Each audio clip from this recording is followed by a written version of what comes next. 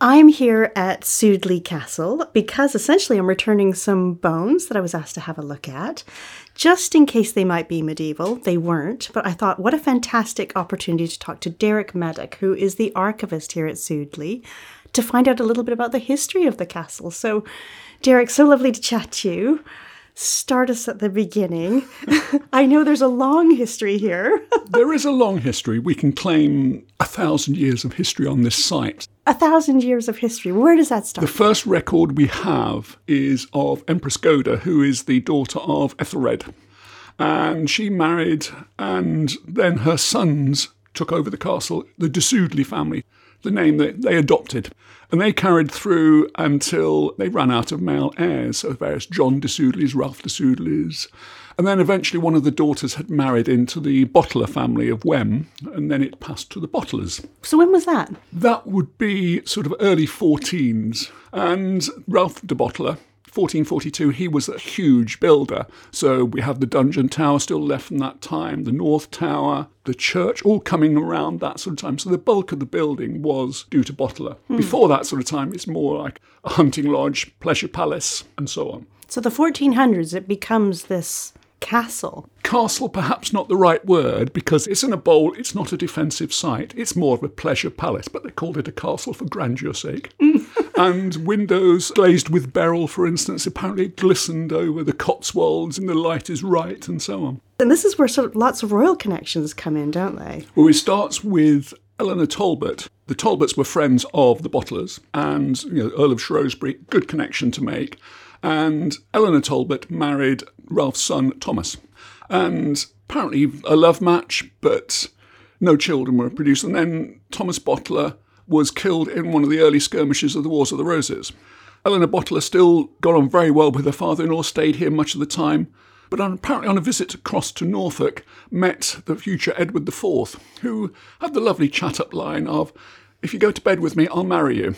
In this case, she did, and he did marry her, and there was a witness who later became the Bishop of Bath and Wells.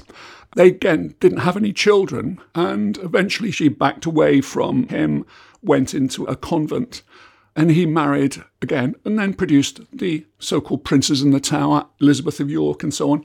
But, of course, if he's still married to somebody else, the children would be not allowed to inherit the throne. Yeah. Which Richard III had found out, and he claimed that to claim the throne.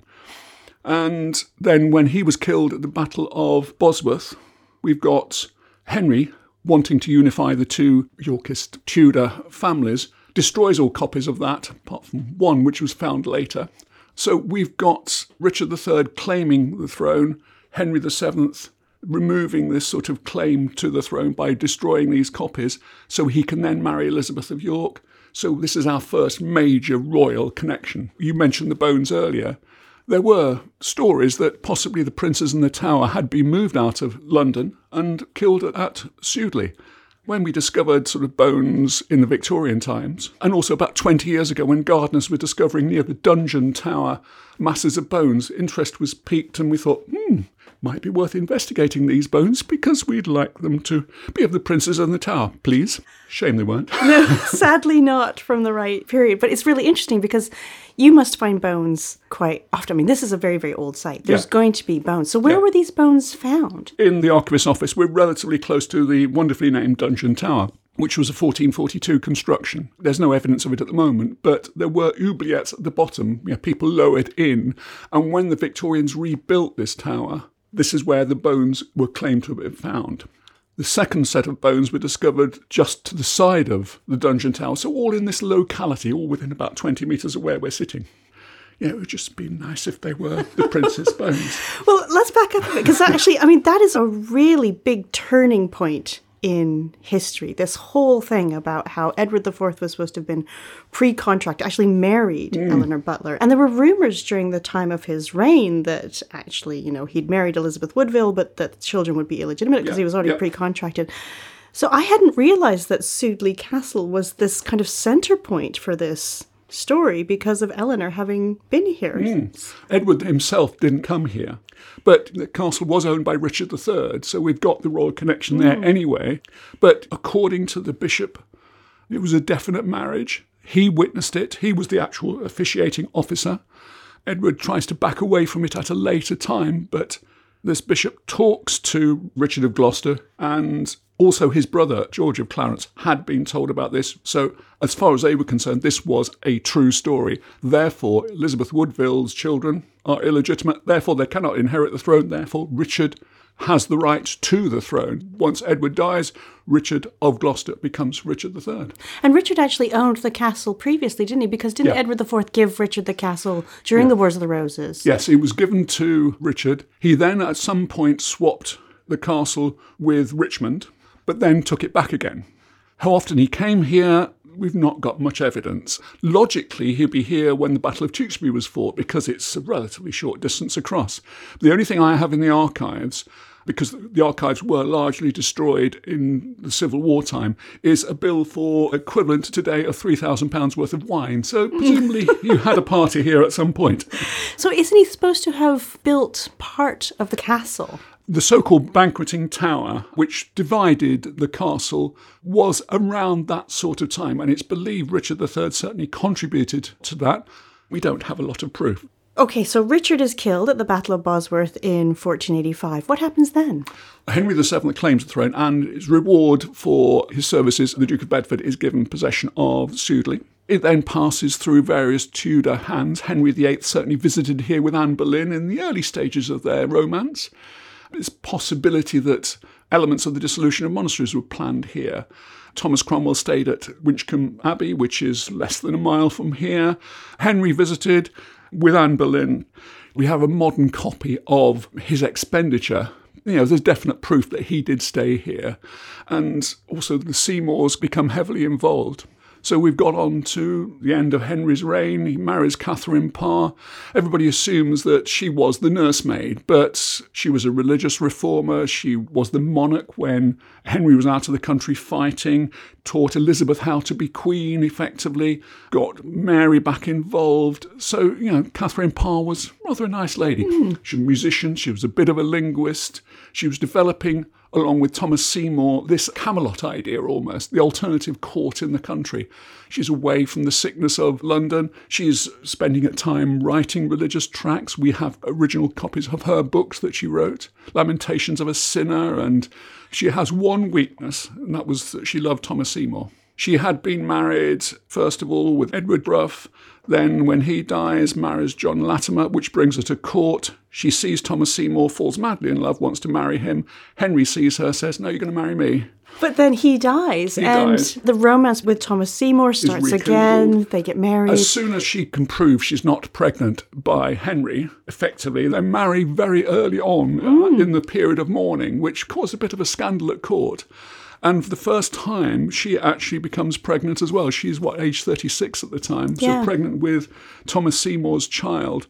But Seymour was a schemer. He was out for power because by now we've got Edward VI on the throne, little 9-year-old, and Henry wanted a council to look after. Catherine Parr was on that council. Cranmer was on that council. Both Seymour uncles were on that council. But Edward Seymour, the older brother, hijacks and is the protector, effectively. Catherine Parr has a regular series of rows with Edward Seymour's wife. Yes, it was quite turbulent times, but she comes across here, away from London, wants to have the baby in seclusion and also in safety. And she has the future Queen Elizabeth I is here staying with her. And also Lady Jane Grey. And Catherine comes here pregnant and has a little girl in the Pleasance. It was reserved for her. But unfortunately, as many women at that time did, dies within a matter of a week after the birth of the baby girl. And Seymour's reaction, "Baby girl, what use is that to me?" Oh. Yeah, nice man. We don't like this chap. We don't like Seymour, yes.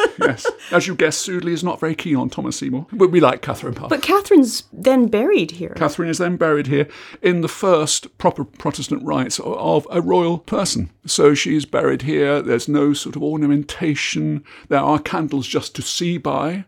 There are collections, but the collections are made for the poor, not for the church or anything like that. There's not full details of the sermon, but Miles Coverdale, her almoner, and John Parkhurst, her priest, conduct the service. Seymour by now has disappeared. He's in London trying to get power in a different way. So what happens in the Tudor period? So I know Elizabeth I is supposed to have visited several times, isn't she? We've got Mary, who gives the control of Sudeley to the Bridges family and the first Lord Chandos. Apparently he had treated Lady Jane Grey very well at her execution. He's very sympathetic towards her as he cuts her head off. And he's given the control of Sudeley. And Elizabeth comes here 3 times. The big one is in 1592, part of her progress as a 3-day party here. So Elizabeth I is here, and then obviously she passes away and the crown then goes through the Stuart line. Yeah, it's then a constable running it. So although it's technically, I suppose, still crown property, well, we've got the Bridges family in control. The third Lord Chandos had bankrupted himself, hosting this 3-day party where it rained continually. And oh no! In those sort of days, the progress is designed to keep the nobles in control, effectively. So virtually they bankrupt themselves to bring the Queen here in the hope that they are going to get something out of it. Something tangible. It's a gamble. And his gamble fails because it rains continually, despite all the presents he gave her. So then we get progressing into the Stuart time and into the Civil War. Gloucestershire is probably, by and large, a parliamentary county. We've got Bristol, then part of Gloucestershire, Gloucester, big ports that have to be controlled. So there's a lot of parliamentary power here. The Bridges decides to go in the side of the king. Prince Rupert is billeted here quite often. The king visits as well. So surprise, surprise, it's been a target 2 or 3 times for attacks. There were 2 sieges, and eventually Sudeley is captured. And after the first siege, the parliamentarians left, then the royalists re-inhabit. So therefore, second time they capture it, they decide to slight it. And I've got the accounts of labourers from the Forest of Dean, stonemasons, carpenters, demolishing the place, not just randomly destroying it, demolishing the place. Even the church had the roof taken off, so there's no roof anywhere. It's all slighted. And for effectively 200-odd years, there's almost nothing here. You get a tenant farmer in the early 1800s. The only royal connection we can claim in that sort of period is George III. He visits quite regularly, and he apparently climbed one of the towers and tumbled down the spiral staircase.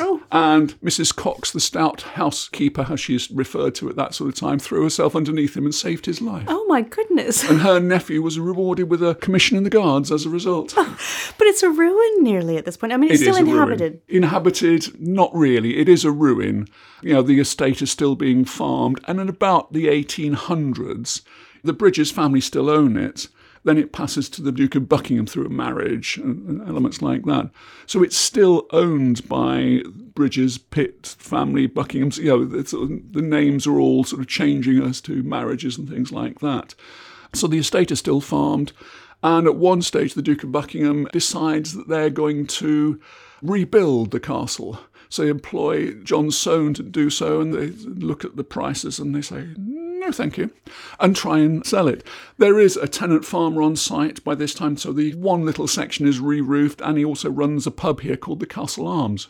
So we've got 1809, no chance of Duke of Buckingham affording this, and then, my dear, trade family buy it. How can a trade family buy it? So the Dent family, who are wealthy glove makers from Worcester, and the Dent firm still exists today, buy the estate first, and then 1837 buy Sudeley and proceed to rebuild. By 1840, it's inhabitable, and they spend a lot of their remaining years here. It's been hugely rebuilt. During the Victorian period, you have this real revival of Sudeley. You can see the difference between the big towers, which they didn't take down, and the sections in between. They're about a metre high, some of the sections. So you've got a lot of rebuilding.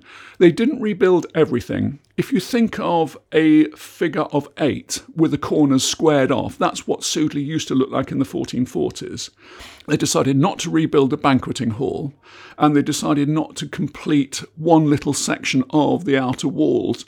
Instead, they put a yew tree hedge there and they crenellated that. There are, I suppose, 2/3 of the original shell was reconstructed, and the banqueting hall, which is the romantic ruin. So tell me about Emma Dent, because she is one of the quite famous inhabitants of Sudeley Castle, and quite a lovely character. The 2 Dent brothers were both bachelors, nobody to inherit, so they pass the castle to John Coucher Dent.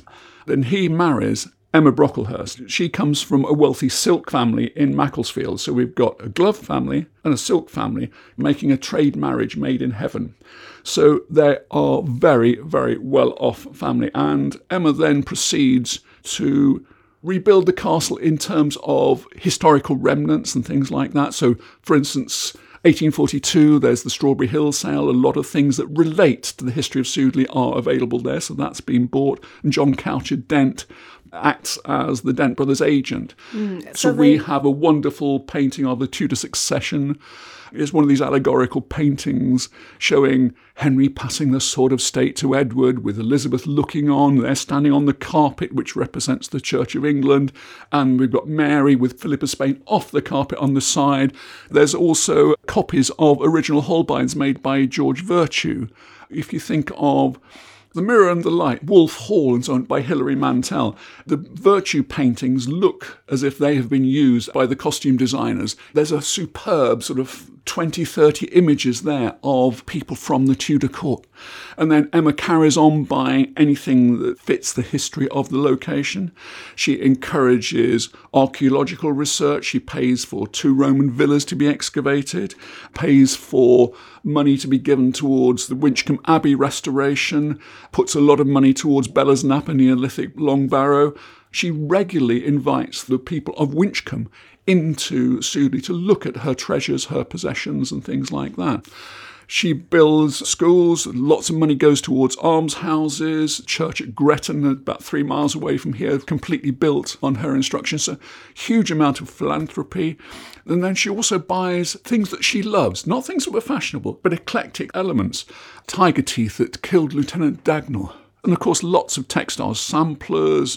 Eclectic barely does justice to what she has collected. When you actually look at the legacies from her, today's money, we're talking 3.6 odd million, given to charities, to servants, to almshouse inhabitants. Every child in Dent School got a £0.50.